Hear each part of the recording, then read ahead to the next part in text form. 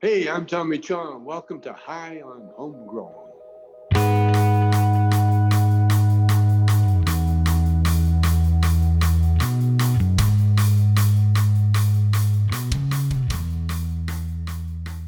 Yes, everybody, and welcome to this week's episode of High on Homegrown, the cannabis podcast from Percy'sGrowroom.com.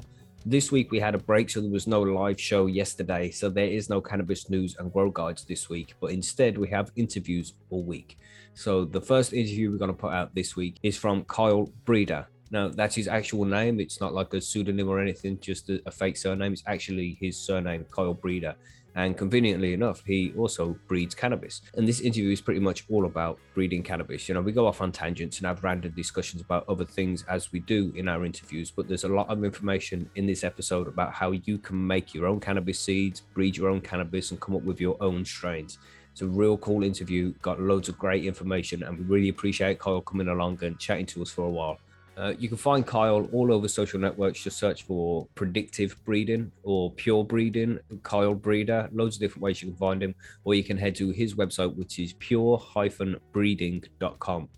And you'll be able to find everything you want to know about him over there. And he also usually has seeds for sale. But as he says in this interview, he's a bit low on stock right now, but he's making more seeds. But enjoy the interview. It's real cool, man. Lots of good information. Have a pen and paper handy if you want to start learning how to breed your own cannabis. There's loads of great information in here. But for now, enjoy the episode, and I'll speak to you at the end. See you in a bit.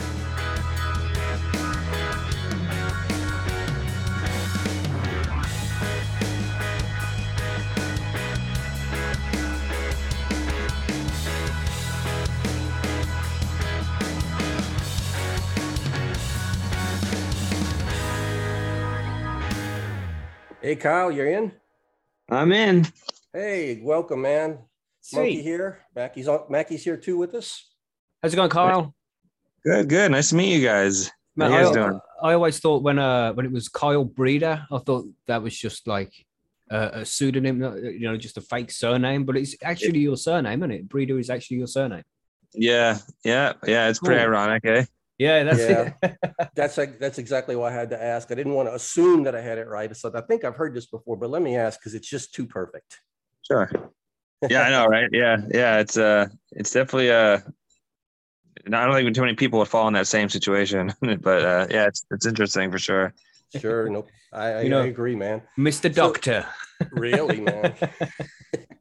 So it looks like your website is P breeding. And if I remember right, once upon a time, didn't you call it predicated breeding? And you've changed it, I believe, to pure breeding now. Yeah. So, initially I kind of wanted to me and the company I was trying to build to kind of stand out from some of the other companies. And I just, I heard Kevin Jodrey. I don't know if you guys know who that is, but Oh, yeah. Of course you do. Yeah. Sorry. I looked at your page. We've been talking. I just heard, and basically he was using the word predicative, and I was like, I kind of like how that works. And long story short, for like a year and some change, it was just a lot of vocabulary issues with people finding me or pronouncing it. It was like predictive breeding, and like it was like happening on live television or air a lot. And I was just like, all right, well, I love the name, but like unfortunately, I have to make a professional decision and change it to something that people. Mm-hmm. Just not find me easier. It's just something that's more cleaner. And I was like, well, why not just change it to pure? And I was like, and people love it. I love it. So yeah, me too. I think your message is perfect there, though. I mean, if they can remember you, they can find you, and if they can find you, they can buy your seeds. Oh man, yeah, it was proactive breeding, pre-active. As long as it's not radioactive breeding, there you go. Yeah, I know. So yeah, I was like, man. Well, basically, the final straw for me was I went on an interview, and before the interview, he was like, "All right, Kyle, it's predicative, right?" I'm like, "Yes," because he initially, 5 minutes prior to that, he messed it up. So the second we went live, he was like, "Hey, this is Kyle," and he did it live right after we just spoke about it, like 3 minutes prior, and I was like, "All right." It turned me out good. This is Kyle from Pterodactyl Breeding. I know. Yeah. They'll remember that one. For sure they would remember that one. I know. But yeah, so I changed it. And you can find me. You can still use the word P breeding. You can use purebreeding.com. You can use predicatedbreeding.com. I own all those domains. They all lead to one homepage. I mean, the site is a little bit shy with seeds right now because I mean, the last drop I did with John from Green Bodie Genetics, we did a collaboration together on 3 lines that we released, and they just went really quick, and I didn't think they were going to be so quick. So I've kind of just been, I have some stock on the site, but it's just really low. But in like, I want to say 3 weeks, I have a brand new seed line dropping. That's it's called the Wake and Bake line. And if you look at my feed, you can kind of see the varieties that are going with that. But I'm excited, man. Really good mothers that I use, and they all blended really well, and some really good, terpene profiles that are coming out of these girls. So just really excited about that.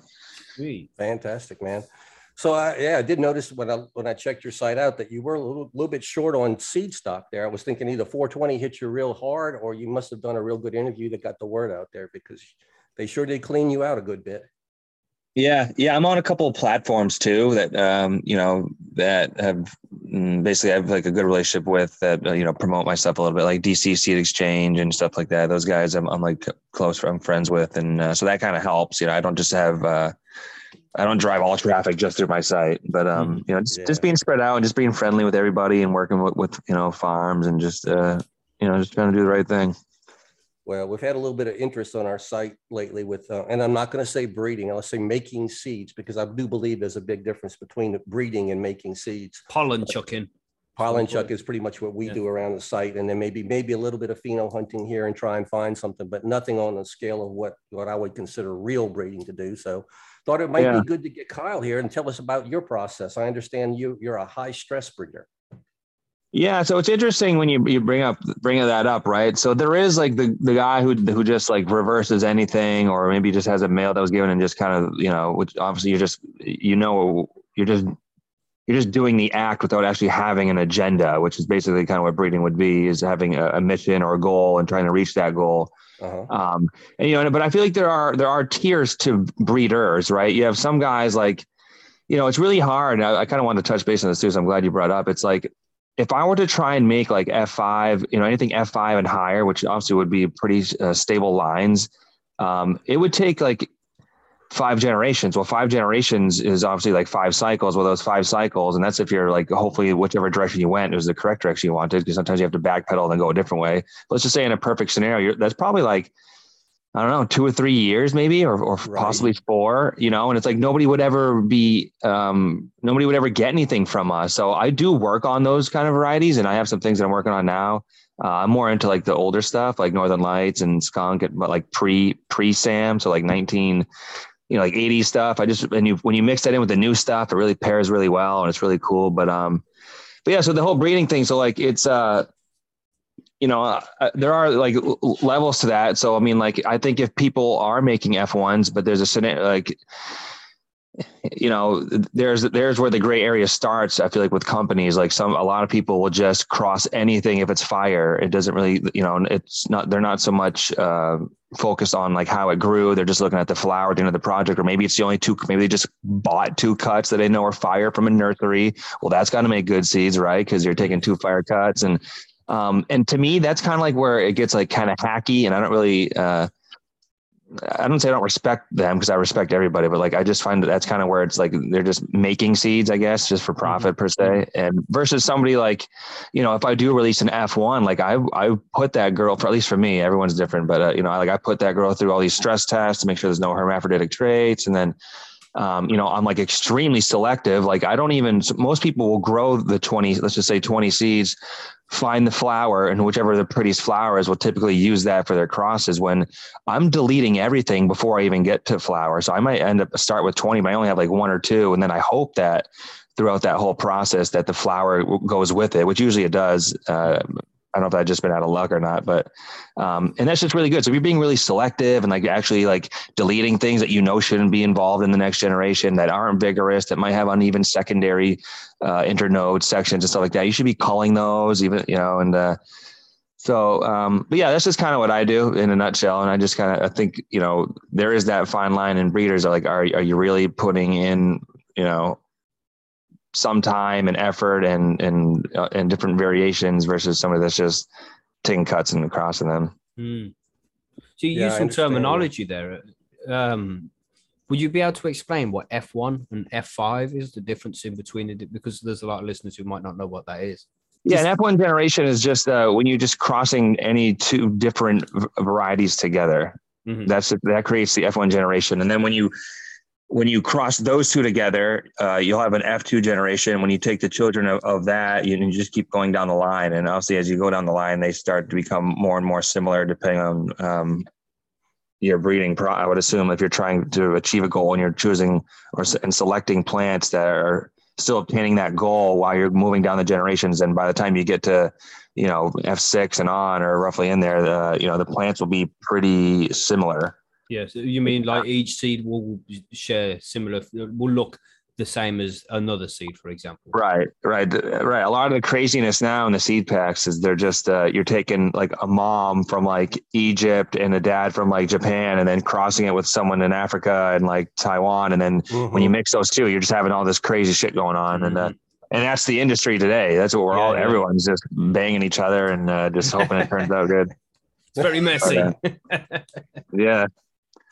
Yeah, that's why. I mean, I feel like this. We're starting to bottleneck, and I know you hear it on a lot of podcasts and just everyone that talks about it. But it's really important that we kind of start diving into the old stuff and mixing it with the new, and just taking like different directions. Because just the whole industry, just everyone's just basing things off of numbers, and like no one's been following the cannabinoid profiles since God knows whenever lab testing was like truly being used, like maybe in the early 2000s or something, I'm not sure, but there's a lot of good material. Like I have 6 or 7 skunk now, which isn't a whole lot. And I have a bunch of Northern Lights, and man, they're just so different. They're so vigorous and they're so uniform and they're so sturdy. Like the second, nothing's limping. It's just a whole different genetic pool, it's really cool.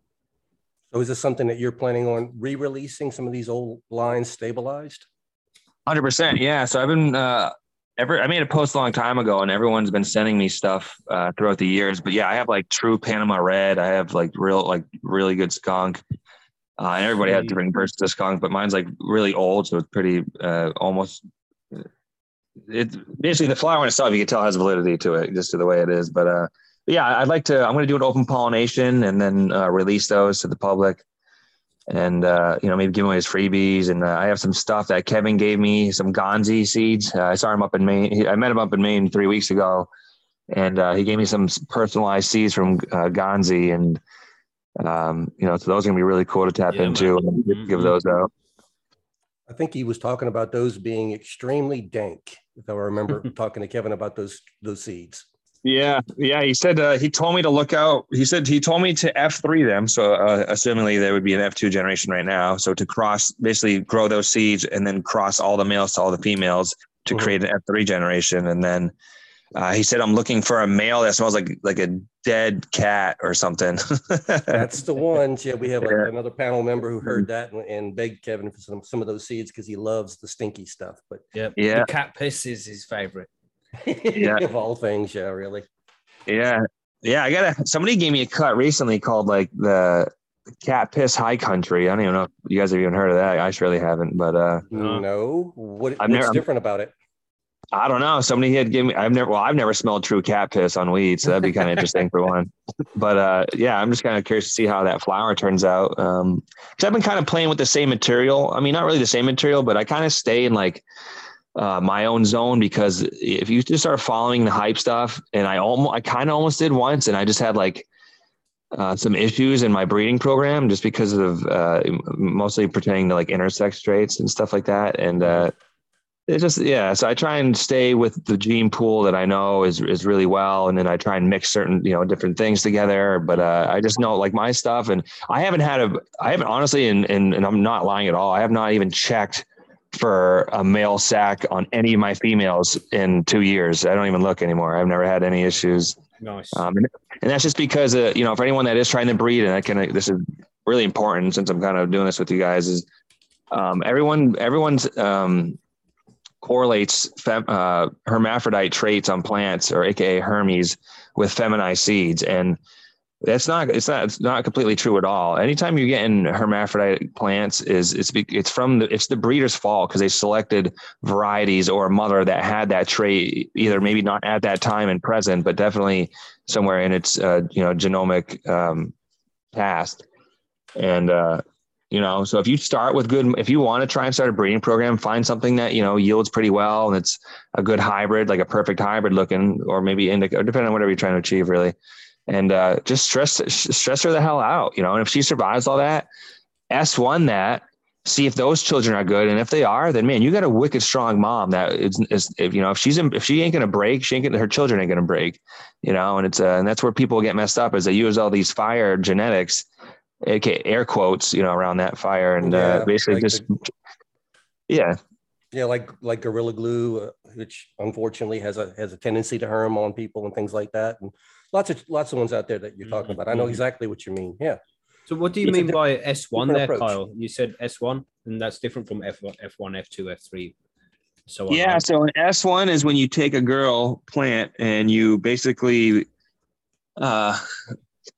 so each branch is an individual memory card on a cannabis plant, which is pretty interesting. So like basically what you want to do is you know, female cannabis plants produce ethylene, and that's how they know they're a girl or a boy, because they're dioecious plants. So inherently they hold male and girl parts, but they have a choice to go either route. That can be induced, and typically if they do it naturally, that's a hermaphrodite. But basically we cover these pores, or you know how like your arm has pores. Well, we cover the branch's pores with certain chemicals, like we use colloidal silver or STS and some other products out there. Mm-hmm. But basically we spray that a branch or all the branches, depending on whatever you're trying to achieve. And basically those female plants will slowly grow male parts because you block the pores. So she's like, oh, I don't sense any ethylene, I must be a boy. So she starts growing male parts. But really, you know, it's a girl. Right, that's how that process works. Right. Yeah, and you started with a strong female, so you know she's good, and then you just collect that pollen. You can either wipe it on a different branch on that same plant, or wipe it onto a whole another female, and then that's how you make girl on girl.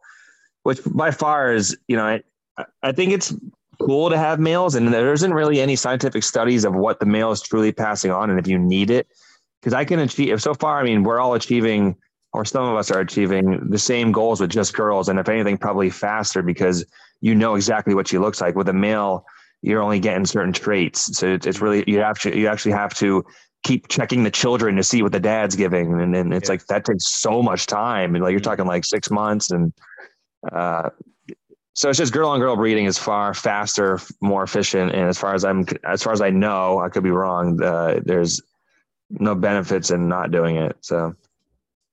Okay, but I don't know of any benefits or disadvantages either way. So since you're the expert, we'll go with that.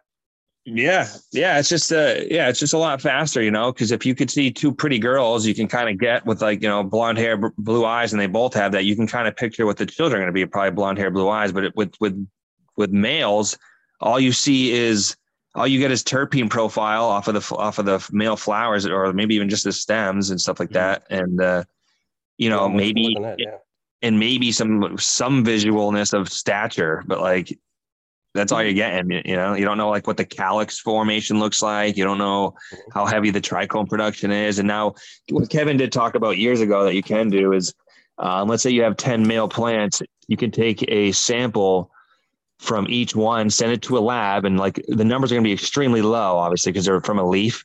But what we can do is take those numbers and still use them as a guide to which plant is going to be the strongest male cannabinoid wise. Like if one has 0.003 and one has 0.0012, well, obviously the 12 is essentially, I mean, I'm not saying this is a guarantee, but it will probably grow up being the strongest one with the most THC. You know what I mean? Something like that.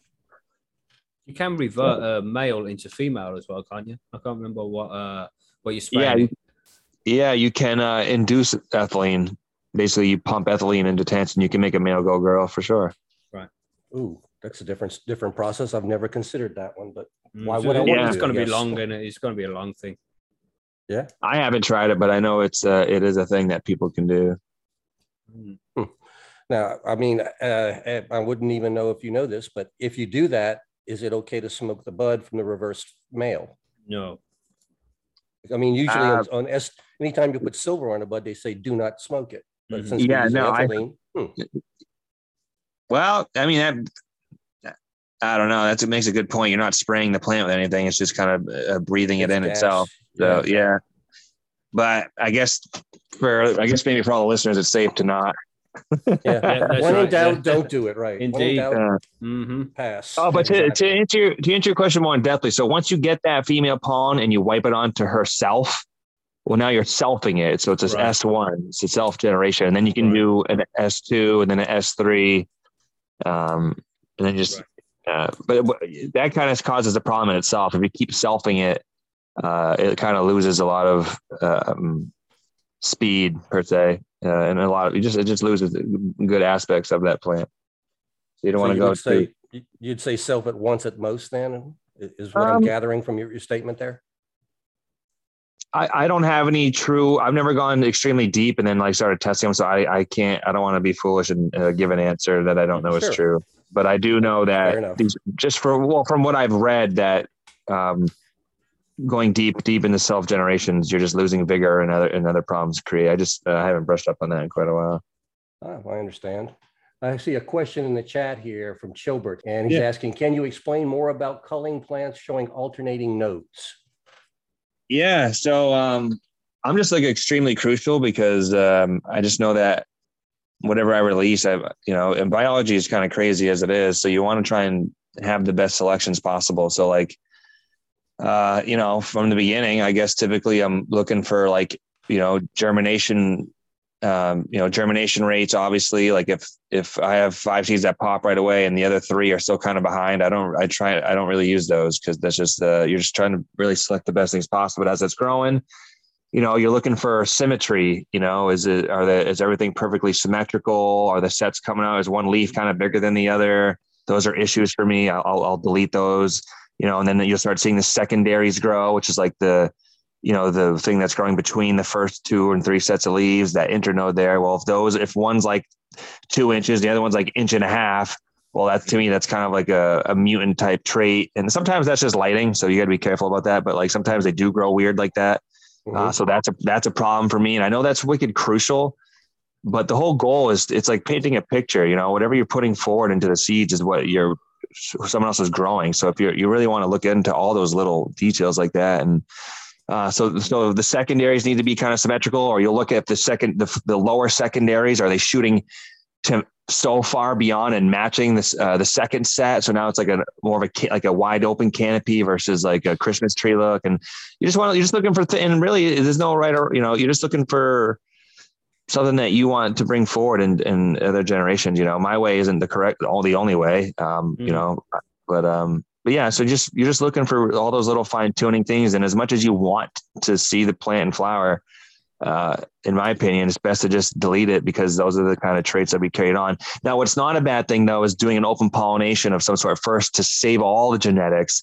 So you have storage of all of it, because you don't want to just, cut things out and then just keep that cross. And sometimes we all do, because it's more time to do other projects, but it's always best to keep the pool open, but then narrow it, go down to, an avenue of there, and then you can narrow it down. But as long as you have the initial stock, where the gene pool is wide open, because, you might be like taking certain cannabinoids down different paths and losing them because you bottled, you took 2 girls that maybe weren't carrying one of them, but they looked pretty. And so it's good to, I don't know if that helped at all, but it's good to just keep both. Well, you want to put the best shit in, don't you? You want to get what you're putting in is what you're getting out at the end. It's all about genetics. So you want to have the best genetics to bring out the best strain at the end. It's going to take time. Yeah. Yeah. So I'll right now, with those skunks, I want to do a project with it. So what I'm going to do first, and even with Kevin Gonzi that seeds he gave me, is I'm going to let all the males, basically pollinate all the females. So now I know I have a whole bag of its gene pool. And then you take seeds from there, find your girls. For me, I'm a feminized breeder. So I'll find my girls and I'll back cross and I take that down a different direction. But I know I'll always have the initial huge gene pool in that big bag, to tap back in and see. Because all that stuff's rare too, man. Anybody who's got seeds from 2000 and before, that stuff's the old school shit, land races and things like that. The original stuff, man. If you can get that and isolate all the good shit and bring out new strains, that's epic, Yeah, that stuff's because you can't recreate what once was. So anybody, I collect old seed stock like it's silver. It's super important to me. I have a pretty cool collection so far, thanks to the generosity of like other farmers and stuff. So what's your process for storing these well, let's call them heirlooms, because I mean, they're old seed that can't be replaced long term. I'm pretty rustic, man, and I haven't had any issues yet. You know, and I guess if I start having germination issues with anything, I'll make sure I could try and get all of them to germinate, but and then do it, and then basically to restore it, you know, and start over. Mm-hmm. But I use mason jars, man. I use mason jars and I put rice in them, white rice, and basically, man, I still got 4 or 5 year old stock that's just been sitting in a. I had some stuff in a suitcase in mason jars, and basically them things pop immediately, man, without an issue. So I do rice in mason jars in a dark, cool place, and that should last. I would say at least 10 years for sure. Yeah. It's shocking how long they last, how hardy they are. Yeah. Yeah. I mean, high humidity will deteriorate germination rates, any moisture at all. That's why I pump mad rice in there. But yeah, I think that's a good way. So what's your process then for when you're breeding plants? You'd plant, say, how many seeds would you start off with? Like a handful of eggs, 20, 50? What would you yeah, I mean, I have some close friends of mine that we all kind of hunt the same variety that way, because we're all kind of, none of us really have farms I'm in Massachusetts, and there's not really like, there are farms here, of course, but you know, I just don't have capital to be opening up a facility to do breeding. So I kind of do stuff in-house. And with that, there's like some limitations in regards to the law. So I try and keep it cool. But what that number is, it's something else, but whatever the cool number is. Mm-hmm. But yeah, so I kind of, you know, I don't know, we'll probably do like maybe between all of us, you know, we'll try and get to like 100 seeds or something like that. And then we'll, you know, pick out females. And I mean, up in Massachusetts, you can have plants until they're like 10 inches or something, I believe is what it is too. So you can have, sweet. And then they just don't count. Yeah. And then you can just call as they go, because you'll find deformities and issues and, you know, within 10 inches, you know, for the most part, unless it's like a heavy sativa where, you know, you get like 2 sets of leaves on 10 inches, but right. But yeah, so, I forgot the original question. You just what's your process, you know, when you things to grow. Yeah, so we'll find girls, you know, and we'll, you know, basically depending on how, it really all depends on the direction, right? So I mean, some directions take longer, some don't. It depends on how they blended. Did they not blend? You know, so you cross them, you see, you know, if you take 2 similar plants, you have a far better odds of having children that look the same versus taking something that's like short and like wide versus, you know, and then you cross into something that's like kind of tall and, you know, skinny or something like that. You just have way too much variation in the children. But yeah, it just depends. That's a hard question. It's a deep question. I mean, like to go into, but yeah, it just depends on your objective. Everyone has different objectives. Are you chasing terpenes? You know, do you have something that doesn't yield well, but it has terpenes, but it needs to yield better? So typically you're going to want to put something into it. So you want to take a high yielding plant and then cross it into that, the variety that you're trying to beef up. And, but yeah, I'm all about just quality, man. You know, my direction, sure. The stuff we have right now is, we have a variety called Cherry Crumble, and it's, extremely like extreme cherry, like sharp, real heavy cherry. It yields wicked well. It's super vigorous. It's an Afghani that was cherry dominant into a wedding cake cut that I personally sifted out of the seed line. It's not the actual wedding cake cut. I found that I basically went through an S1 generation of wedding cake and then found my own cut and then did some work with that. But that came out good. And so, you know, basically we found a beautiful mom. Well, I found the beautiful mom. And then we crossed that into, I don't want to go too deep on just what I've been crossed with, but yeah, I don't know if that answered any question. Yeah, man, that's fine. Man. That's fine. Yeah, because I think breeding, I mean, not breeding, we said this earlier, more like pollen chucking, but it's becoming popular, making. man. Let's just call it seed making. Yeah. People seem to be getting more and more interested in making their own strains, and they should be aiming to make the best possible, really. So following the advice from guys like you guys who know what they're talking about is important for them, I think. I know No, when I was out in go ahead. Oregon, I noticed that all the growers out there want to have their own exclusive strain. So even some of the growers out there are actually trying to do a little bit of breeding on the side so they can have something exclusive that gives them more value. It's kind of odd. Well, I've got this lemon tree from Barney's farm, and it's fucking incredible, mate. It's the smell, the way it grows, it's pretty much perfect. It's quality strain, and I'm thinking about making some seeds from that, but I don't have a lot of space to do it. So what would you recommend I could do to try and save the seeds or make some seeds from this feminized lemon tree? That's a good question, because I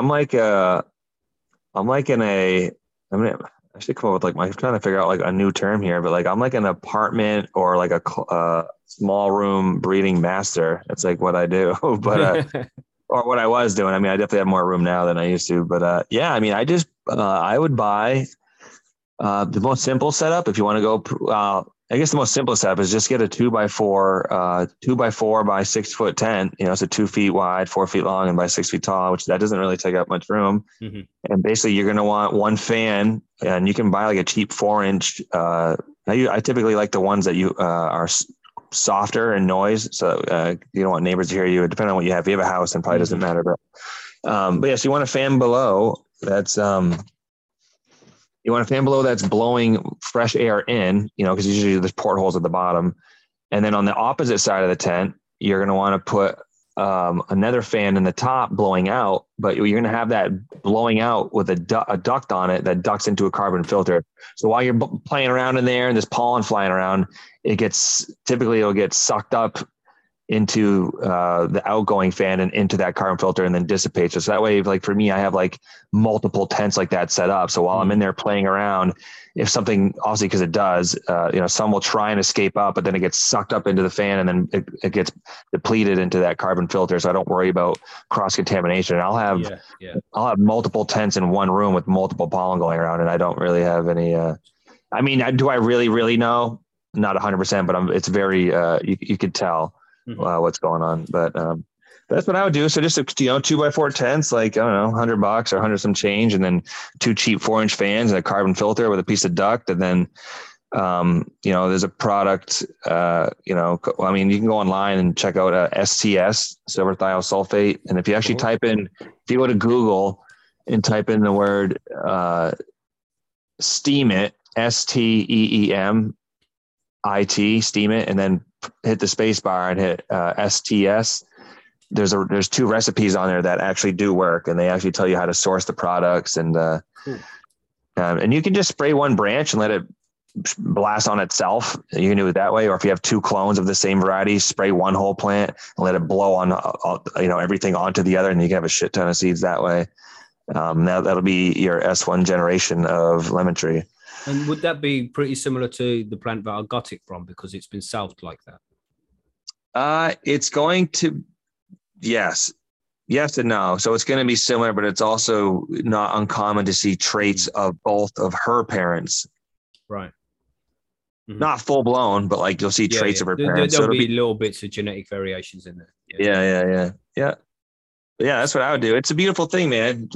People should be, all kinds of people should be making seeds. It's, and more for collection too, Yeah, for sure. Mm-hmm. I think having a huge, I'm fascinated with collecting, man. I love that stuff. Chilbert says there, I'm reversing my number 15 at the moment, just starting to show her new balls. Yeah. I think one of the hardest parts too that people kind of might mess up is the timing, right? So you have to make sure that you're spraying that girl and projecting when they'll have sacs that are opening with pollen, so that your timing must be on point with the other female that has just the perfect amount of mass hairs, so that the more hairs, the more seeds you'll have, so the more hair. So that even can be tricky, like I just did that whole pollination I just did for the new line I'm dropping. I think I waited 14 days, and that was kind of a sweet spot for me, honestly. because one of them kind of blew pollen a lot because I had a bunch of different pollinations going on, but I'd say 14 days was it worked. So basically you spray the plant, put it in the flower, and you're going to keep doing these spray rituals. It's all on that website, but basically, spray it when the first day you spray it, put it in 12 and 12, 14 days later, you put that other plant with it. And then that timing should be roughly around the right time. And I just made a post, and this is really helpful information for anybody because everyone's going to go through it. I know they will, but, or most people will, is that timing a lot of times will be off. So when you finally do get pollen on the female, let's say you're in like week 4 and week 5, well, that's a problem because you only have like an 8 or 9 week strain. So by the time you get to week 8 and 9, it's starting ready to kind of do senescence, and it's like fading. Mm-hmm. But the seeds still need like another week. If you don't want to be playing around that time, I just made a post about that. Seed maturation is so crucial to longevity, to how much like food stored in it, to how well it sprouts. I mean, it's everything for a breeder, right? So if you're playing with like a few weeks, then it's kind of done, but not almost done, or it might be done. But I waited 6 weeks, so it should be done.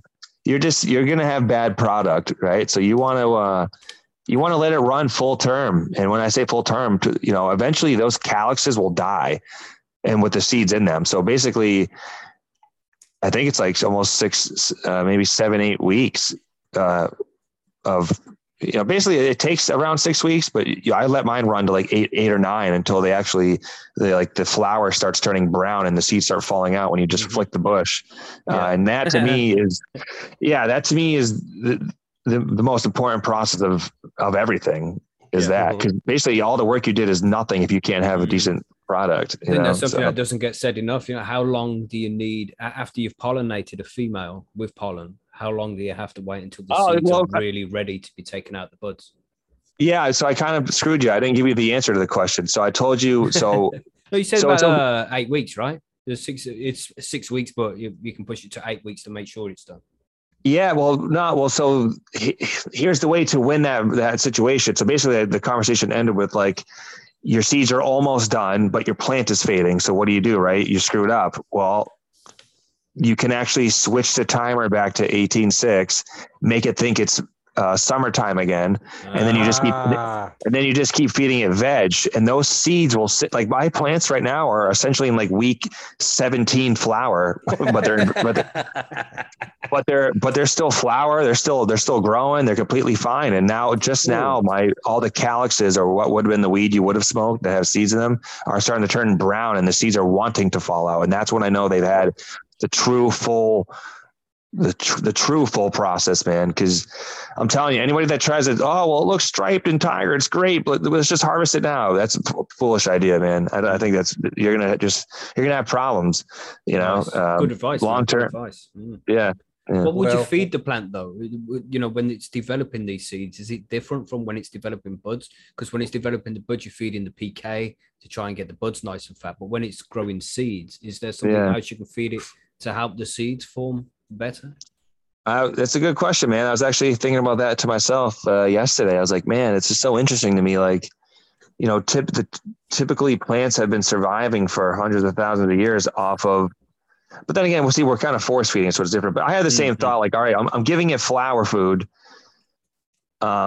But you know what? Weeds are weeds, man. I think they adapt in all climates and environments. So I think I am curious about that too. Like what is changing? Cause I'm sure there must be something changing in the biological aspect of that. But I've actually pollinated it in like week 2 or 3 and then did veg from there on. And I've had perfect seeds on just veg food. So I'm not too sure about the true answers behind the scenes, but yeah, I just feed it veg. I mean, right now, I've done both. I've done full veg when they were pollinated. I've done I pushed the PK to late weeks and then went to veg, and I've had no issues. So nice. So this plant just wants to live and do its thing. It's what I've found. It doesn't matter what the fuck you feed it most of the time. It'll get through. It'll get to the end. It'll do its thing. It's an amazing plant. One other good tip that I would suggest to anybody that's listening is take a few $100, find a carpenter that or maybe that smokes weed, give him some bud, and let him build you a seed separator, because it will save your life. What's one of those? Like a dry sift tray or something? Basically, it's a fully automated with you use a shop vac, like a vacuum, and basically it's a wooden stand that you shove the vacuum in on one end, and then on the other end there's like a porthole. There's one on my feed. You have to look kind of far down, but basically you pour all the shake, because the shake with the seeds would take you like infinite years to separate that, trying to get every single seed out of like a 6 foot tall, fully seeded plant. You're talking like a long time. So it sounds horrific. Yeah, you can never. It's like impossible almost. But but with that machine, you just turn on the vacuum, pour it in, and within like 3 Mississippis, the whole thing separated. The shakes on one side and the seeds are on the other, fresh, clean. And then the only part that I still do by hand, because I don't think they've created anything like that I know of. But I'll still myself, and now that I have the pure seeds, I'll put that on like at my kitchen table, and I'll lay it all out real flat, and then I'll sift through any seed that it might even be like even a hint of not perfect looking or good. I swipe it to the right, and then I just basically separate the piles, and then so I still do that by hand, but I don't know anybody I don't think they have a technology for that yet. But so how many seeds do you get from a plant on average? Like good question, man. Yeah. So they have counting machines, which is pretty cool, but I just don't do enough work with big farms that are ordering bulk like that. So I've never really counted. I just kind of promote and get rid of them as much as I can. And then when I get down to like 40 or 50, I package them up and put them in my storage so I could tap back in down in the future. Sweet. Man, I want to do it. I'd love to make some seeds, but I'm just too lazy, really. That's my problem.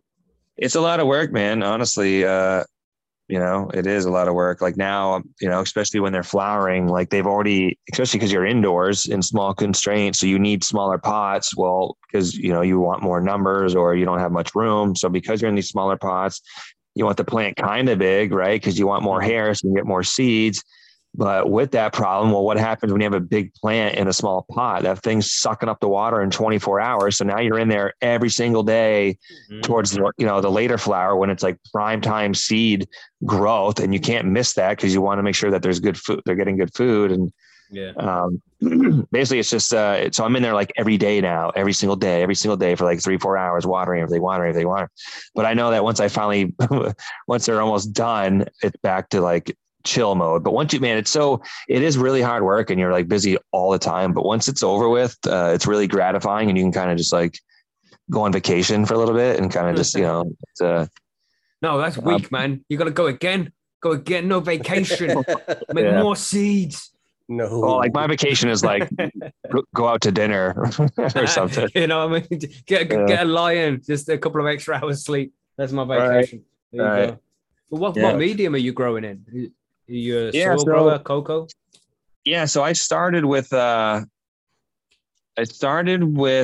ProMix and Botanicare, and I did pretty well. This was like way back, and I did all right. And then I switched to organics because I'm like, I eat pretty holistically myself, like as a person. I try and do everything that's clean and organic. But so I was like, well, if I'm going to be using medicine, I should probably be going that route too. And so I got real deep into that, and I still love organic in regards of consumption. I mean, I do see differences between organic and salts in the flower itself, but I'm not going to say what those differences are, but I definitely see a difference personally. But and then for me, because it's really hard to do indoor stuff, and I have these small spaces, it's so hard to grow organic with like in 1 gallon pots. Yeah. Sure. I mean, that thing you're supposed to stay ahead of it and let the microbes feed. So when the microbes feed, they can do, this. So that itself takes time. Well, if it's a 1 gallon pot and is drinking daily and I'm trying to like keep up with it, it doesn't work out at all. So because for my agenda, which is breeding in small pots, I was forced to go back to ProMix, and I use Athena now. So I use Athena and ProMix, and man, it's very easy. It's very simple. And that's currently what I use. And I see really good results too. I mean, my shit is like wicked frosty with that stuff. So nice. I'm not trying to, Yeah, I'm not trying to plug anybody, but No, plug it, man. Plug what you need to plug. It's all good. No, I Don't mean, worry. if you like it, tell them you like it. That's nothing wrong with that. man. That's what we do. Athena's good. So I have a close friend that runs a huge, basically the director of a massive cultivation facility down in Mass here, and they use that. So I was like, you know what? He's like, dude, it's simple, it's clean, and so I mean, clean to an extent, obviously, but and I use it. It's great, you know. And I know there's probably some science between organic seeding and then like salt seeding, but I don't know what that is, and I haven't really seen. I've done seeds with both, and I haven't really had like slower plants or shitty progeny, so I'm not too sure of because someone might say, oh well, organic seeding is better. Well, maybe it is, I'm not sure, but if it produces seeds that pop and grow nicely, it doesn't really matter whether it was organic or salt, you know what I mean? It does the job, man. Yeah, I completely agree. Yeah, I'm not a scientist, but I wouldn't see where what you're feeding it would make a difference in the genetics. But like, again, I'm not a scientist. Who knows? Yeah, I'm not sure if there's something on a biological level, I mean, does it happen to humans? I don't know. Spartan brought up a point before when we interviewed him a couple of times that when you feed them with salt-based newts, the plant's only getting like 22 to 25 different nutrients, different elements that it's taken from the salt-based newts. But when you're feeding organically, it's having more like 80 different minerals, 80, 90 different minerals. So it's got more available to it, so it can take what it needs. But the majority of the good stuff, the stuff that it uses mostly, is in the salt-based newts anyway. That would be really good scientific research to I'd like to know that, like what can it, like, are the cannabinoids changing? Like maybe instead of you're hitting like 3% of something, you're only hitting 1 now. I mean, I'm sure there are definite changes in it. I think a lot of research is being done on bacteria, which is, and that improves terpenes. Apparently this is what the study's being done, but having a lot of bacteria in the medium, which happens more with organics than it does with salts, that improves the flavor. But I've grown salts and I'll grow organically now, and there's not a massive difference in flavor between the buds I grew when I was growing in cocoa to when I was growing in organics like I do now. Apart from that lemon tree, but damn that lemon tree. What are your thoughts on? What are your guys' thoughts on salt versus organics and what the actual flower looks like at the end? I mean, do you think it's exactly the same? Do you think that maybe with salt you can get a little more of an icier product? I think the strain is more dependent on what medium that you grow it in. I've had some strains in cocoa that look like shit, and I've also had strains in organics that look like shit, and vice versa. Some of them have looked epic, and some of them have looked. And in either medium, either way, man, I think it depends more on strain rather than what you feed in it, or what medium it's in. I have to agree with that. I think some strains are probably going to respond better to organics, and some are probably going to respond better to salts, and some probably doesn't care. Well, some of them are grown and tested like that as well, and some of them are tested and grown specifically in hydro mediums. So they'll be used to the hydro, and some of them are grown in organics, so they use the organics. It just depends on the strain, I think. Yeah, epigenetics is 100% a thing, epigenetics pertaining to how it was raised, where it was raised, the environment, the altitudes, and all that stuff.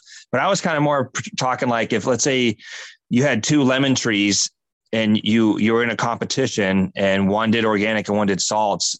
I feel like at least from what I have seen, that the guy using salts, that somehow the flower does look just a hair more pizzazz, because typically you're able to push the plant beyond its limits with the salts, like giving it nutrient burns and forcing it to be something it's not really supposed to be, as if you were to let it run natural. And that's just something I've seen. And it's like obviously a debate between a lot of organic growers and non-organic that people they can match each other. I'm just saying from my experience, I've definitely seen like my New England raw candy, which is like the flagship of my company. I've grown it in organic and it's beautiful. It's luscious. It's everything I could ask for. But when I grow it in salt, it's definitely getting way more, trichome canoes down the sugar leaves, and it's just definitely it's down to air as well, though, isn't it? Air to get into the root zone, because the plant needs air in the roots to be able to digest the food as well. And soils tend to be denser, so less air can get to the roots than if you're in cocoa or a hydroponic medium where there's an air stone bubbling away all the time. So getting air to the roots makes a difference to the buds, I think. Maybe, but maybe that cultivar is just more suited for salts. Maybe Yeah. because that's the way you raised it. That's the way you selected for it. Maybe it's just always going to grow better. It's like there isn't one way that's better than the other. I don't think. I think people just find their way, and that's what works best for them, and that's cool. Sure. You know, when people get adjusted to their own mediums, then they'll do well in it. That's just human nature. I'm never going to tell you that your way's better than mine. Just no way. Mm-hmm. Yeah, that is an interesting thought too, because you know, like everyone in the industry will say like hydroponic, basically, like I have the guy that I work with or that I'm friends with up here. He's like, dude, and this guy can tell you what it costs per square inch on how to build out a facility. Like the guy's a wizard, but he's like, man, we run hydro because that's how we're hitting these max numbers. And like now it goes back to like what we were saying. Well, it's like, well, is it max numbers because of the process, or that's just because of what that plant has been used to? And it could be both. Like you guys said, you know, it could just be, maybe it's been grown in hydro its whole life, and that's just why it crushes it that hard, you know, in hydro. Or like, you know, there's so many variables with all that stuff. Well, we had Chris Trump on the show a few weeks ago, and he took us for a tour around this garden, which is put a lot of input to and design, and it was incredible, man. Yeah, it that's a no-till facility. No salt-based, no salt-based nukes, all like IMO and lactobacillus, just KNF in it, the Korean natural farming. And it was beautiful, man. And the amount of money that customer was growing, what was it, 3,200 plants, I think it was, Monkey? Yeah, I don't forget the number. It was a shitload of plants, man. But because of that amount of plants, if you were buying nutrients all the time for that amount of plants, it's going to cost you a fortune to get through the whole. Oh, yeah. But if you set up organically, every day though, Mackie, companies do that every day on day, man. You'd be surprised what they'll spend on salt nukes, man. But those organic plants with the KNF in the raised beds with the worms living in there, and they looked beautiful, man. And yeah, what did he say though? It took him several months to get to that stage to where very true. Bugs were in balance and nutrients were in balance and everything was there. But I mean, I even think that organic gardening could probably, I think in its perfect natural state, would crush salts. You know, I mean, I'm definitely, I just want to make sure that the message I gave is not that I think one is better than the other, because I think they're by any means. Because I see like Brandon, Brandon Ross, some of the flour that he pulls out of his crops, I'm like, it looks like someone's, you know, doesn't look real sometimes. And it's like, wow, the guy he did that with organics, you know? And so I'm definitely pro organic, just for breeding. It's just really, it's just more difficult in confined spaces because, you know, you need larger pots with organic. You got to do what you got to do, you know? Yeah. I'm a small tent grower myself, Kyle. So I am a salt grower because in my small space, I can get a better volume out of it with salt. So, you know, I grow in cocoa. Yeah, that thing, dude, them things, you can feed it that day and it'd be in like a few days. It's like right back to normal, you know? That's what I miss about cocoa, growing in cocoa. If there's any problems, then it's like flush, refeed, fixed. But organics is a lot more difficult than that. If you have to get it right at the start, make sure you got a good soil, make sure it's amended properly, and be prepared and anticipate any issues that are going to arise, because it takes a lot longer to fix. Oh, I know, a lot longer. That's one of the things I was struggling with at that time. It's like the only way to you can't really diagnose what's going on. You can't check you can check the EC and stuff like that, but it's more difficult. And I remember you need saturated paste tests to see what's going on in the soil at that point, you know, and fuck that. I don't even know what that is. Yeah. You're not supposed to have to, Mackie. If everything's right, if you're doing things right, you're probably okay. And so I just mix a shitload of chicken shit into the soil after I finished growing with it, and some fish blood and bone. You grow that chicken shit weed, man. That chicken. And I went to the hardware store today, and when I got there, they have like buckets. Was it like 25 liters, 10 kilos of chicken shit for like £16? So that's enough to last me a year. You know what I mean? Having an orgasm right there in the store because I said to the missus, I'm coming back here next week, and I'm getting a bucket of the fish blood and bone and a bucket of the chicken shit, and that's £32, and that will last me for a year. £32, and that's even before I include the lactobacillus that I'm making. I'm going to do some of that Jardim stuff, which Chris Trump said. Man, AMS. Yeah. I love stuff like that. I would love for someone, especially when I'm in the process, hopefully, and maybe in the next few years, trying to get a little bit of land. But like, I would love if I ever get land, it's obviously 100% organic. Like I'm just going to utilize the land, and then I'm like excited to, I want to learn KNF. I'm not sure. I don't follow too much of it, but I'm not sure what they're considering is to be some of the best approaches in regards to regenerative agriculture. But like, I don't know if KNF is considered one of them, but I would like to kind of maybe navigate down that road and see, learn how to do that. It's super cool. It's romantic to some extent. It's, you're just working with nature to get the best out of it possible. And maybe it doesn't work as well as salts, or maybe it does. I don't know. I haven't fully stepped into it yet, but it seems really cool. It does work as well as salts, Mackie. It's just it's learning a different rhythm, the rhythm to working with nature, and like you said, anticipating where you're going to be in a month versus where you are today. That's a lot of the whole thing that I learned back in the day when I was doing organic gardening outdoors. I've been doing this thing a long time. And to keep it interesting, you got to keep mixing things up. I've grown in salts for a long time. I started off in DWC, and the heavy end of the hydro, and then stepped into doing cocoa. And I did cocoa for a long time, and I love cocoa, even though I'm growing in organics now. It's like cocoa is my favorite medium. That's just the shit, and that's just so easy to do. It's so simple, especially for new growers. If new growers come along and want to learn how to grow, it's like go for cocoa. If you make a mistake, it's fixable in like 24 hours. But soil, it takes practice, man. It takes dedication, takes a lot of research, and you have to be happy with having shit plants sometimes. Yeah. Follow the EC, man. Well, if you're doing salt, if you're doing salts, follow the EC, because that stuff loves to build up, and then the pH gets a little bit wacky because it's built up, and then you're like seeing all these deficiencies, and you're trying to diagnose one, but really it's a whole bunch of them because the whole thing's just locked out, and then you got to. But then you just flush the shit out of it and then give it a light feed, and then it usually corrects itself. Yeah, man. It's not nice and easy. I don't know if we say easy, but we're experienced growers. It's easy for us. For new people, it isn't so easy, but it's easy to get your head around. Your plant's dying. Help. So how long have you been growing for there, Kyle? You've been growing for a long time? It all started back in Jacksonville, Florida, and I don't even remember what year. Geez, 19 something. Well, but a while ago. You say 19 beforehand, and it's longer than we think. Well, I could be wrong. I mean, I'm 34, and I was when I was 18. But so whatever year that was. But I was in Florida, and basically one of the kids I had met down there, they had some. Their mom used to get flour from like Cocoa Beach, and I don't quite know where that was down there at the time, but.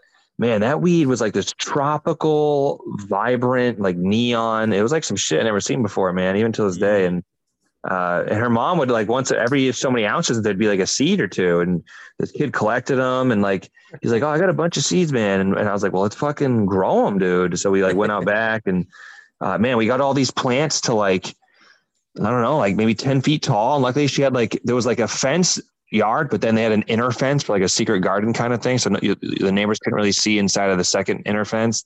Sweet. And those plants were huge, and like they were in like week 3 of flower, and man, I just remember they were so beautiful, and like the fact that I was like 18 and having kind of like a walk through garden that was huge like that. And then basically this helicopter I knew that.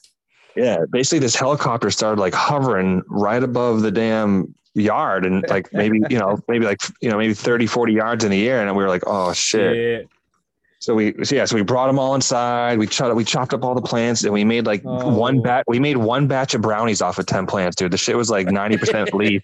It was 90% leaf. It was like 10% chocolate. And like, so obviously, I don't know, that didn't cook well. So we like ate a bunch of it, but didn't get high. And it was just a mess.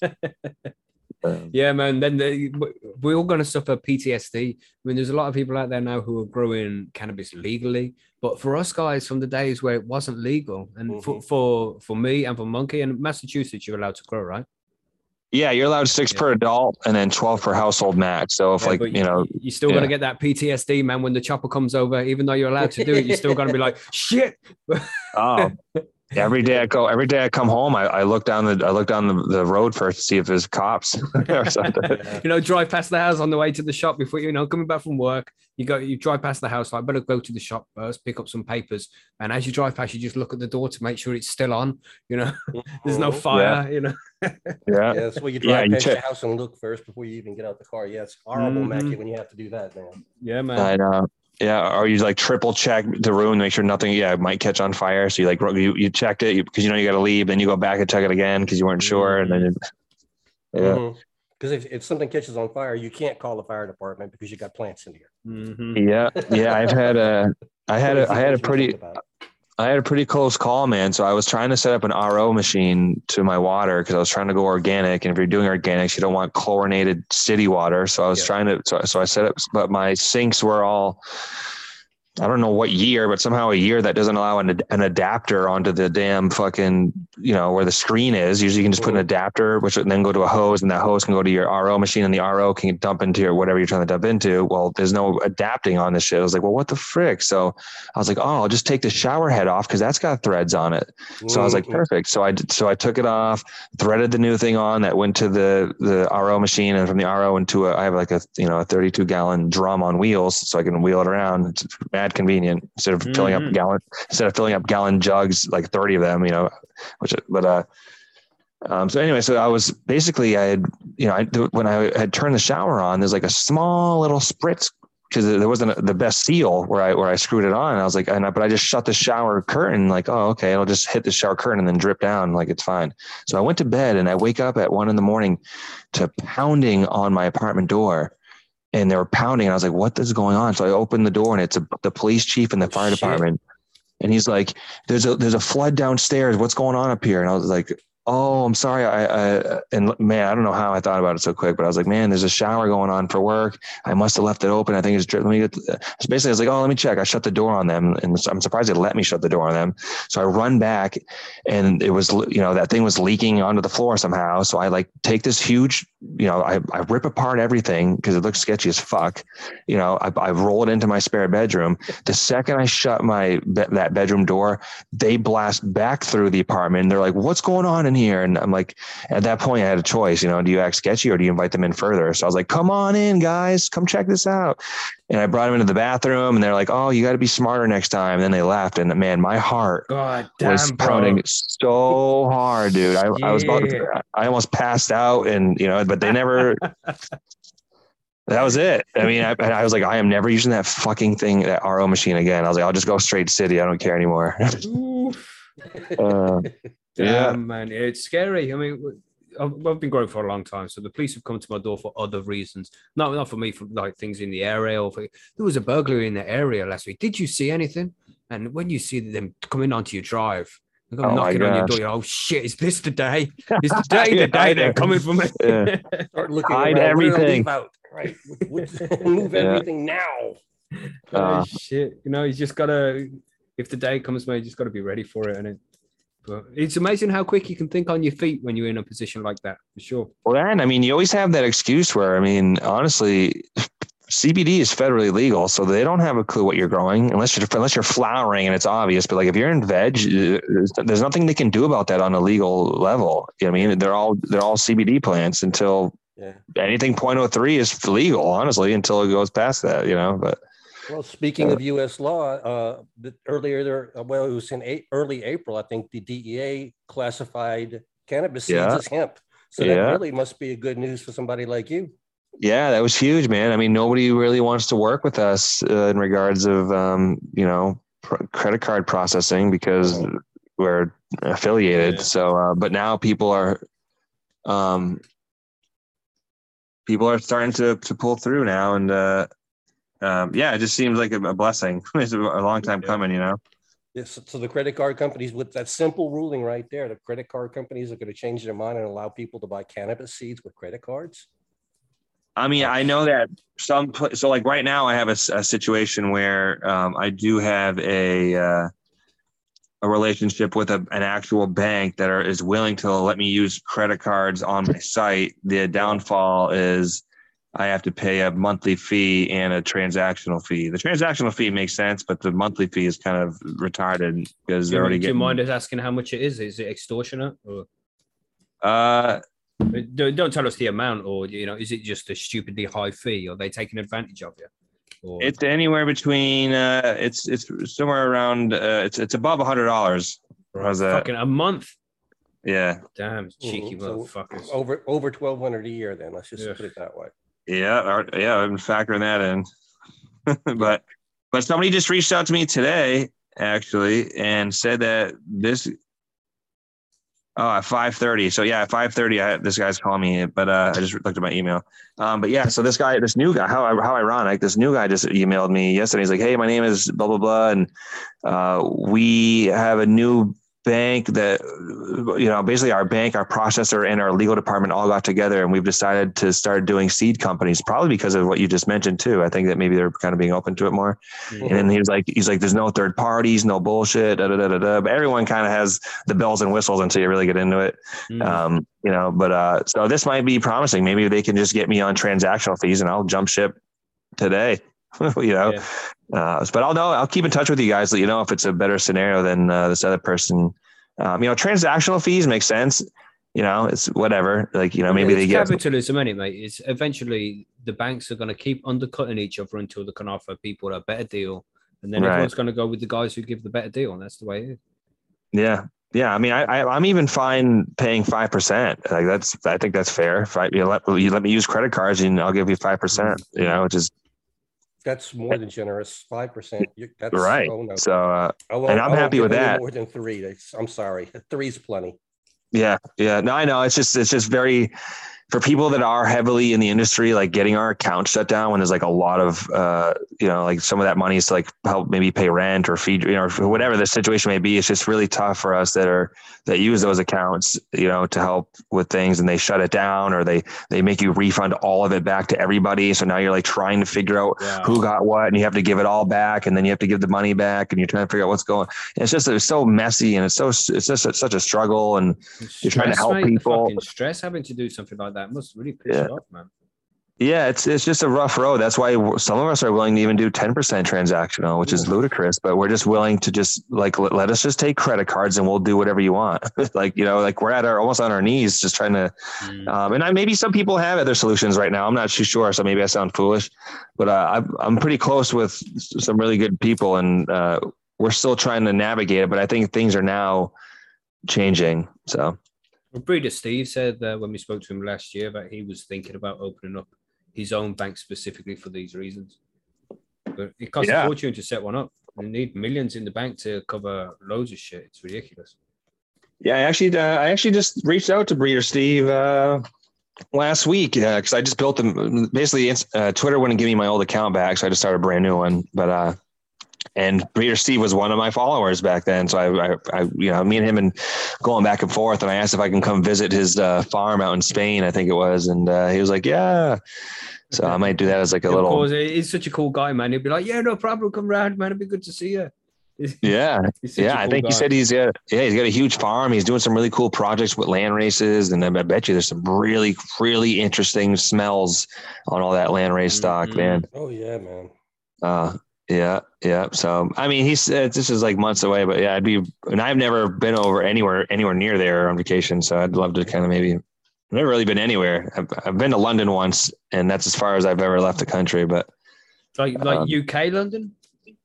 Yeah. So I went to some kind of a conference to listen to basically a business conference. And I went to Heathrow Airport in London. Wow. And I kind of stayed there, and I didn't really journey much out of there, but it was a cool place, man. Just for the little bit that I saw, a lot of Indian food, which was interesting, and good.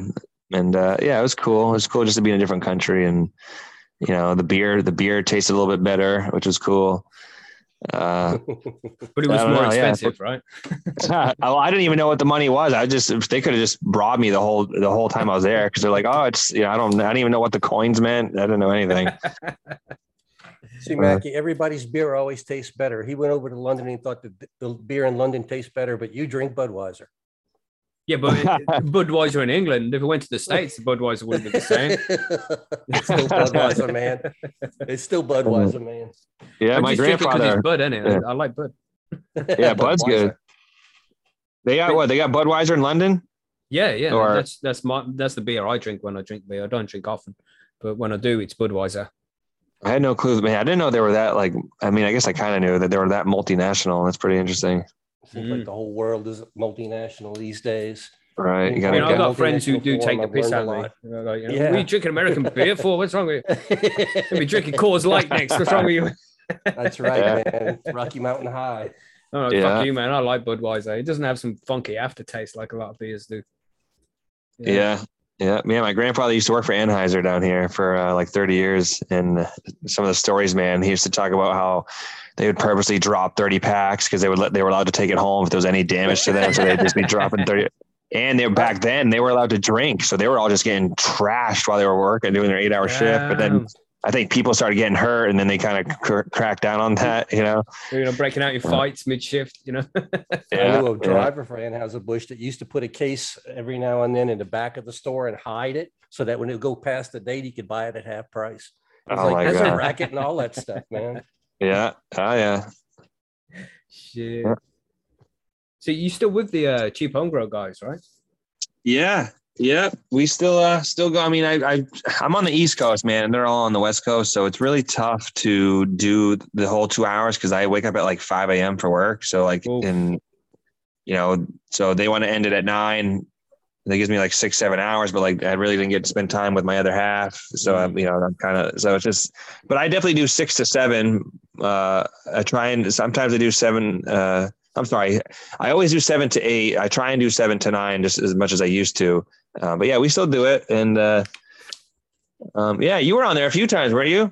Yeah, back in the day. But I got too busy when I started doing more on Percy's, and then we started up this podcast, and our podcast is on a Sunday night as well.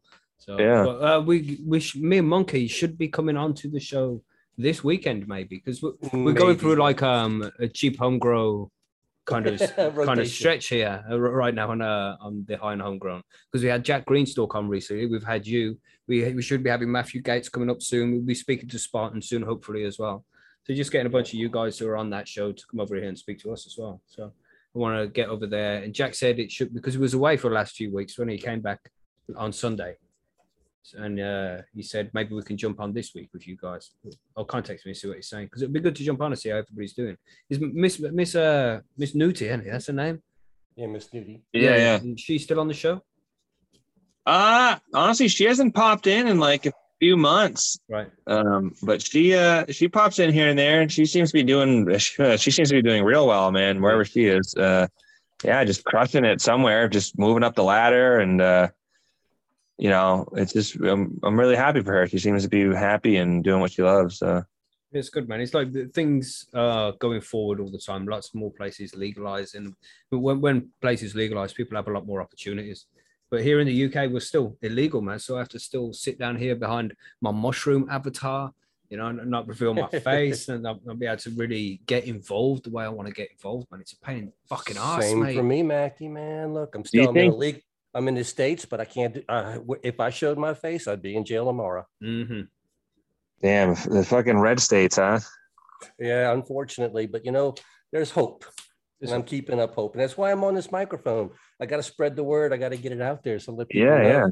Mm-hmm. Keep it going. Yeah, I'm hoping. I'm kind of hoping. Well, first, I'm hoping all states go legal so that everyone can be free. Really, what the hell? But personally, I'm hoping New Hampshire goes live because that's where I'm originally from. And man, there's some beautiful land out there, and I would be happy just having like a little farm out there and just kind of just whatever. But so yeah, I believe there's hope, man. I think they actually just turned down the bill that passed, but I still have hope though. Yeah, we are all moving forward. It's just at different rates. Eventually, everybody's going to be legalized, and hopefully, Ed Rosenthal is right. And this is all just going to be seen as a tomato plant one day. People just growing autos out there on their back decks, just planting a seed. Hopefully. Well, how is it where you are, Mackie, over there? Are they even coming? Is there anywhere that's legal in that whole country? Well, we're legal for medical use, but you have to go and buy your medicine from A from private. a legal pharmaceutical place, and it costs Oh, a you can't fucking even. So fortune. yeah, so no dispensary. It's like literally, No basically, it's controlled. dispensary. Yeah, it's controlled by the medical fucking right. And a lot of people still. We have the NHS in the UK. I'm sure you probably know that we have social healthcare here. So medicine is essentially free at the point of use, but not with cannabis. You have to pay a fucking fortune for it. But there is 3 people. There's not many people. There's a small amount of people in the UK who do get cannabis on prescription from the NHS, so it's free. But these are kids with epilepsy and issues like that, which is fair enough. You know, the kids getting their medicine. That's the thing which we need to push for first here in the UK, is making sure the people who need cannabis as a medicine can get their medicine for free without having to pay a ridiculous amount of money for it. Because otherwise, there's a lot of people who just can't afford it. People have to pay thousands every month to get the medicine for their children, man. We have to do something about that. It's fucking shocking. The I mean, are prices they they're like? paying per gram is ridiculous, though. I mean, yeah, you're talking about as much as £1,000, not or 1,200 pounds a month for medicine for your kid. I mean, who can afford this every month over and over and over? It's not right, man. It's not. No. I mean, what is it? I mean, how are they like? What's the penalty if they, let's say they found me driving around with like a half an ounce of weed? What happens? What would happen to me over there? I mean, not much will happen for half an ounce, really. I mean, we're at a point kind of where it's decriminalized. But if you found growing it, different story. You know, you get a slap on the wrist for a few plants, but anything over, I don't know. It depends. It depends on a lot of things. It depends on a lot of different things, man. But yeah, because I'm sure if they wanted to bone you, they'd do like, attempt to distribute. You know, but it's like, that's what I would get if I got caught right here. You know, well, my wife uses cannabis for medicine for pain, which she has with her back. Now, they would rather take these pharmaceutical medications, one of which is called diclofenac. And this is some powerful nerve blocking agent. And if you take it for more than 6 months, there's a potential of killing you. And she would have been on that medication, on that diclofenac for over 3 years now, 3 or 4 years. She would have been taking this medicine every day. Which Mackie, it only has the potential to kill you. It's not going to absolutely kill you. So that's what they would say. Yeah. You know, it's safe to take, and then she has to go and have tests to make sure that her kidneys are still fucking working properly if she's taking this medication. So it's like, now fuck that. Cannabis works as a pain relief for her. So I grow cannabis for her so she can get pain relief that isn't going to fucking kill her. So if they ever do come for me and I go to court, I will have my day in court and I will have to make sure that things get fucking said. But hopefully that will never happen because I don't want to lose my plants, man. I love my plants, you know. I'm sorry to hear that, man. That's it's sad. People have it worse, man. People have it worse. As long as they leave me alone, and because for me, I don't care if it's legal, illegal, whatever. Just leave me alone to do my fucking thing. I'm happy with the way things are. What I want to see the little changes is for them people who can't grow their own or are not in a position to be able to make their own cannabis like I do. And for these parents who have children, for people like Billy, we have a listener, Billy Bonds. Because this goes out to patrons. You see, we have a few patrons sitting while we do the interviews live. Yeah, Billy's in chat. Billy's here now, and he has lung cancer and shit, and he needs to grow medicine to help with his lung cancer. And he also has a son who has intractable epilepsy and autism, so he also uses cannabis medicine for his kid as well. So he needs to be able to get a certain amount of medicine to make sure that everybody's covered. And that's a lot of fucking medicine to cover. He needs to grow a lot of plants to make sure that he has enough. And he recently got raided and they took his plants, took his medicine, you know, and now he has to grow all over again. He's on a tag. He's not allowed to leave the house after 5 o'clock and all these stupid fucking. How do you think they found out? Billy is quite open with it. He don't give a fuck. He'll be like, he's been to the police station and told them, I'm growing for my medicine. Fuck you. Which is fair play. Yeah, you know, good. Some people have to do this, man. Some people have to go and have that fight to make sure that the police are aware. But at some point, they need to bump up their statistics and get the right amount of busts in the right areas. So they look for an easy target like Billy, and they're like, "Oh, look, let's go, just get him." That's the way it works, isn't it? Same thing happened to Trev. You know, they knew Trev was growing. They just went into his house too. Same thing, you know. While we're here, we'll go ahead and bust you. It's ridiculous, man. It's a shame that people get persecuted for this plant that doesn't kill anybody. You know, and like I said, the medicine that my missus takes, it could kill her if she took it every day for 6 months. It's on the fucking prescription, like potential side effects, risk of death. It's like, yeah, I'll keep taking this. This sounds safe. And that's only one of the many painkillers that she has to take, just one of the many. And she isn't the only one who suffers like that. There's lots of people who suffer like that. And not everybody has, is fortunate enough to have somebody who can grow cannabis for them. It's absolutely ridiculous, man. It's a goddamn shame. And some people are then not in a position to be able to grow their own cannabis, even if it was legalized. So they need to be able to go to dispensaries and places where they can get safe, sane access to this medicine, because it's a fucking medicine. I'm sure I don't need to explain to you, you're sure you understand the medicinal properties of this plant. But it's a shame. It's a shame. It's an absolute fucking farce, and things need to change. And they will change eventually, but a lot of people are going to suffer until eventually does happen. You know what I mean? Well, hopefully it's coming. I mean, I don't know about some of the other countries, but I guess the U.S. is in the process of passing a federal bill to so hopefully that happens. But that also makes me nervous too. Like I'm not sure what floodgates that open. Yeah, you got 3 separate bills going at the same time, though, trying to get cannabis legal. I'm afraid that the 3 separate groups are going to fight each other. Instead of uniting on one bill, we may end up with nothing. Yeah. But, you just got to keep doing what you're doing. Keep your head down. Keep doing your thing, man. And if they come for you, they come for you. That's just the way it is. But as long as we're all adults. We know the difference between right and wrong. And we know that we are not doing anything wrong by growing our own cannabis. We're doing absolutely nothing wrong. So fuck them. If they want to come for us and persecute us for something which we're not doing, which we see as completely fine, then that's just the way it has to be, isn't it? They're the people in the wrong, not us.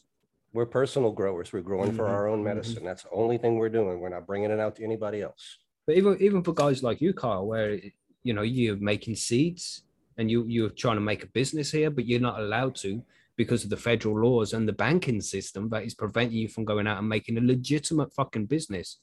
It's an absolute farce, man. This shit shouldn't be happening. Yeah, for a product that's obviously desired, because I looked at the website, there's nothing left. do they not understand what happens when you have prohibition? Did they not learn? Have they not learned over the last fucking 100 years what prohibition does? It's frustrating, man. We put these people in charge of making our laws because they're supposed to know best and do the right thing. And this is what we end up with. It's a farce. I'm going a bit ranty. Apologies. Well, it's fine. We needed a Mackie rant on this episode, You know what I'm saying? Yeah. I mean, what's like you said, all you can do is keep your head up and just keep plugging away at it. And indeed, man. I do think about that. It's like, man, if I were to ever like kind of get like called out in some way on what I'm doing, it's like, man, I'm like literally just making, I picture myself in court being like, Your Honor, like I'm not selling weed or drugs. I'm literally just making seeds. And like, well, we don't believe you. It's like, well, no, that's literally what I do though. Like I just make seeds. I donate all the broken flower up after I get the seeds out, but like no one would ever believe that. And now here I'm getting in trouble for just making seeds, so it's, who knows, Let's hope it doesn't come down to that. Yeah, it's all part of the plan. All you can do is just try, That's it, mate. Just do your thing. You're not doing anything wrong. If you enjoy doing it, keep fucking doing it. And fuck the police. And I think for the most part, they got bigger fish to fry than the closet grower. For sure, mate. Yeah, and that's why we have Percy's Grow Room. It's a forum for people who grow cannabis for personal use, and I hope that keeps us under the radar, so that they don't need to come hunting for us. Then go to Instagram and find loads of people who are fucking selling way more than cannabis. Oh yeah. I had some guy the other day on Twitter who was posing as Paul Stamets trying to sell me LSD tabs. It's like, God damn. It's like, bro, you even spelled his name wrong. I know you weren't Paul Stamets. Oh my gosh. It's crazy out there, man. So what's the future for you, Carl? What's the future for you and Pure Breeding? You got any big plans? That's a good question. Yeah, I mean, so I have some relationships out in Michigan where my plants are going to start being used in their facility. So my brand will be in Michigan, and who knows where that'll expand from there. So that's really exciting. Yep. I have a job offer down in Belchertown, Massachusetts, and it's to be the director of cultivation at a 10,000 square foot facility. Yes. Um, Nice, bro.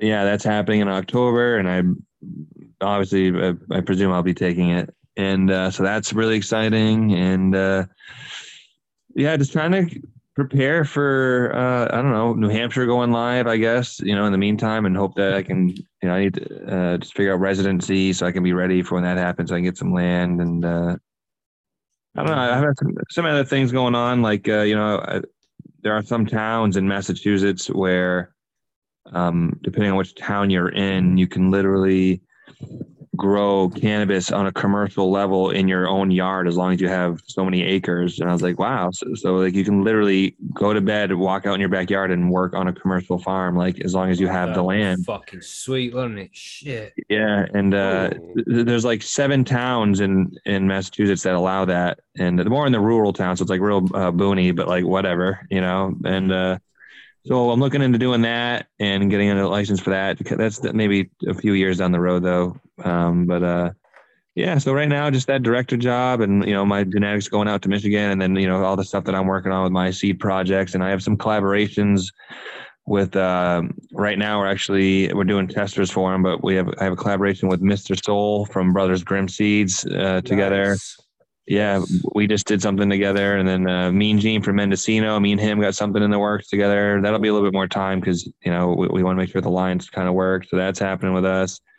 Just trying to help as many people as I can, man. I just want, if I could give any message, it's just that the more, if you just give, you don't have to worry about anything in life because the karma always comes back around, man, and tenfold. So. I just try and keep giving, and I've been really blessed because I keep giving, and I'm just going to keep trying to help and see how many people I can help before my time's up. Yeah. So did you say you had another call to be at 1:30 there?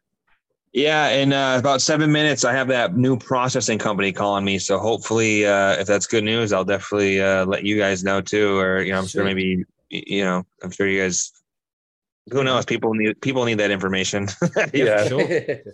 Stay in touch, man. If you ever got anything you want to let us know about, you want to come on and talk to the audience about and shit, then you're always welcome to come and sit and chat with us. Come and chill. Yeah, I totally appreciate that. I try my best to try and get more involved. Currently, in the most recent days, I barely have enough time to try and be a good family member or a good boyfriend, but. I'm trying, I'm managing all the wheels, and that's all you can do, bro. That's all you can do. Yeah. Just doing my best. Nice. Where can everybody find you before you? Yeah, I just want to say, I just want to say, first of all, thank you, both of you, for taking some of your time out of your day to give me a chance to maybe help some people. I'm sure I feel like I said some pretty decent content that might help somebody. It's been a good interview, mate. We really appreciate you coming along to talk to us, man. Yeah. For people that are looking for me, Instagram is pure_breeding, Twitter, pure_breeding, Facebook is just pure breeding. My website is purebreeding.com. Right now it's a little shy with seeds, but I want to say, and maybe supply issues, the supply chain. And like I think in like three weeks, I'm gonna have a brand new drop, and it's gonna be a really cool line that I'm dropping. And I was super excited about it. So 3 weeks it'll be stocked full, all feminized. So and then I think maybe 4 months from today, I'll have skunk and Northern Lights available. Like really good selected versions that stank, man. This is so cool. I didn't even tell you. So I'm going through that. So they're only like 4 feet, and they're only in veg, by the way. But like, I love doing. People are like, I'm like, I ask people to smell their plant veg, and they're confused. I'm like, you can still do a stem rub and get a hint of something, And man, these plants are so gross. Like they stink, and I've never, only a stoner could understand what you mean by that. Yeah, and like I haven't smelled plants like that because it's only in the older shit, We all find good stuff that smells, but like I'm talking like that old gross, like it's like eight Ziploc bags and it still has some stank coming out of it or something, It's right. Yeah. Okay. I'm gonna have to grab a pack of some dog shit. Exactly. Yeah, and they're just so cool. And it's like I'm actually like I feel like a kid while I'm like stem rubbing these because I haven't had anything like it, you know. So it's really cool. It's cool to dive in the old stuff, man. The old stuff's awesome. So Yeah, that's where my heart is mostly. The old stuff. That's why the old stuff's still around, man, because it's the good shit. yeah, I know. But hey, man, I appreciate you guys' time. And if I can be in any other service in any other way of in any form, you know, Nice. let me know, and I'll be there for you guys. All right, Yeah, man. man. Thanks a lot, Kyle. Appreciate Yeah, man. Have a good evening and good luck with Thanks. everything. We'll speak soon. Maybe we'll speak on Sunday. That'd be sweet. Definitely. All right, guys. Have a good Thank one, you. man. Later, Good man. luck. Good luck. You too. Bye it. All bye. right, man. Bye. Bye-bye. Bye-bye. And he's gone. Sweet. There Cool you go. interview. Cool interview. Well done, Monkey. Well, good Yeah, interview. well, I mean, a little something different that we don't usually.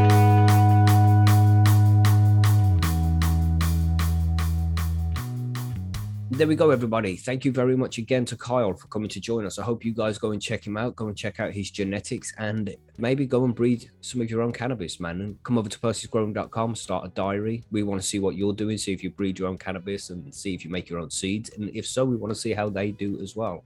So do it, man. It's real easy. It sounds a lot more difficult than it is, like most things when it comes to growing cannabis. But all you have to do is get started and you'll be well on your way to making your own seeds, man. So do it. Start making your own genetics, start breeding and see what you can come up with. But anyway, as usual, thank you for downloading the episode. Thank you for joining us. Thank you for sharing the episode with friends. If you do that, we massively appreciate it. And stay tuned for the interview that comes up on Wednesday. Because again, we don't have cannabis news and grow guides this week. It's going to be interviews all week. So next interview is coming on Wednesday. We'll see you then. Have a good week, everybody. Goodbye.